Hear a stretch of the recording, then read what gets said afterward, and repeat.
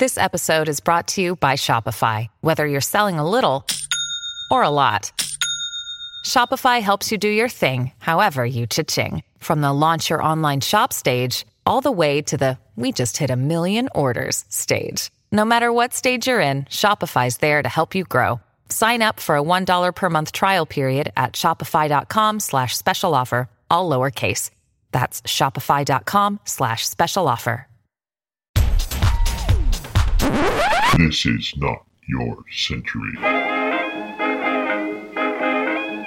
This is Not Your Century, where we celebrate the news and the news media of centuries gone by. I'm King Kaufman. June 14th, 1996. Herb Caen Day in San Francisco. This wasn't just a proclamation by the Board of Supervisors, suitable for framing, a nice photo with the mayor. No, this was a party. 75,000 people poured into the streets for it. They included not just the mayor of San Francisco, but 5 mayors of San Francisco. Caen cracked, "The grand jury isn't doing its job." Herb Caen had come to Baghdad by the Bay. That was the nickname he coined for San Francisco and the title of one of his books. Another was Don't Call It Frisco. He'd come to Baghdad by the Bay in 1936 to write a radio column for the Chronicle. 2 years later, that column turned into a daily items column. Three-dot journalism, he called it, in the style of his hero, New York gossip columnist Walter Winchell.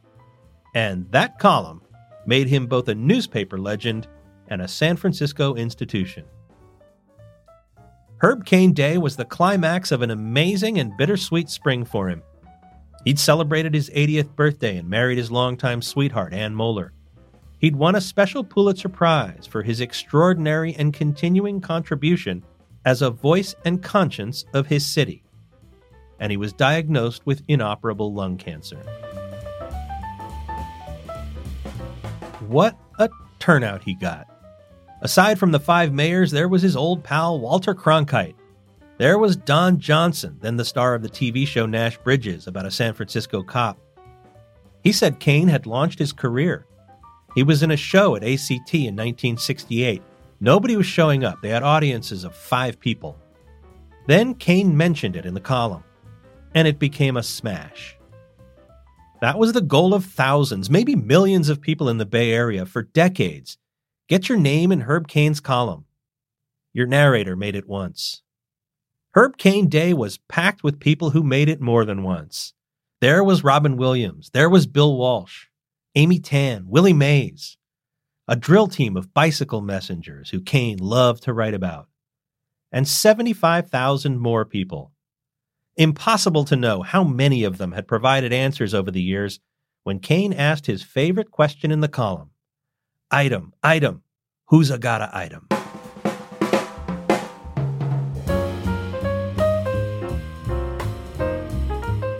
Mayor Willie Brown said it was a Herb Caen column come to life. The Bay Area woke up that morning to a Caen column, not in its usual spot on page 3 next to the Macy's ad, but on page 1. It wasn't his usual items column, but supposedly his notes for a speech, should he be called on to make one. It was also a reminder that he wasn't just an items guy. On Saturdays, he tended to forego the 3-dot format and write about the city.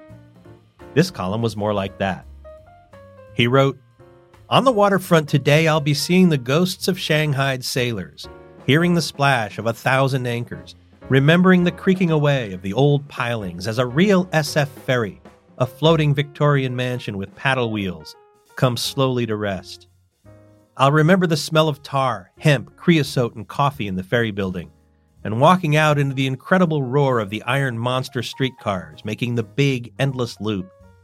Everybody walked fast, talked fast, and looked important. Long gone but still glowing, the 57 sign, Wellman's coffee, Sherwin-Williams paint covering the earth in a feat of electrical magic."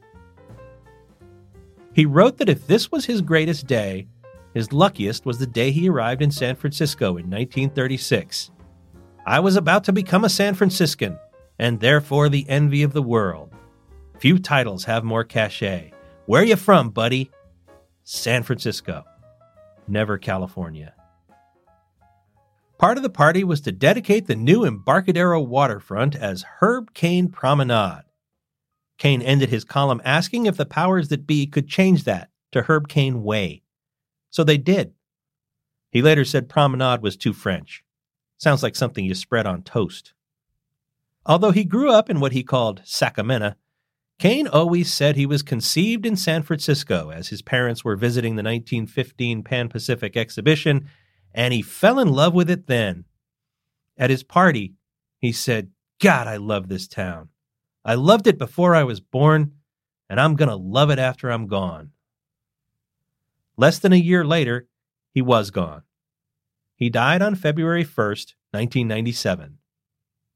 At the party, Walter Cronkite said, "To love San Francisco is easy, but to have San Francisco love you, as San Francisco loves this columnist, borders on the unlikely, the truly incredible." He was going to say more, but he was interrupted by applause. It rolled back across the Embarcadero and up Market Street.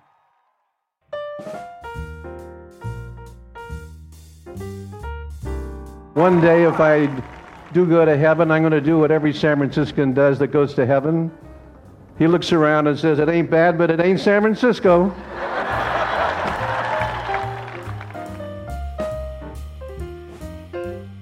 Not Your Century is part of the San Francisco Chronicle Podcast Network. Audrey Cooper is the editor-in-chief. Please subscribe wherever you get your podcasts. And if you like this show, we'd love it if you'd give it a rating and a review.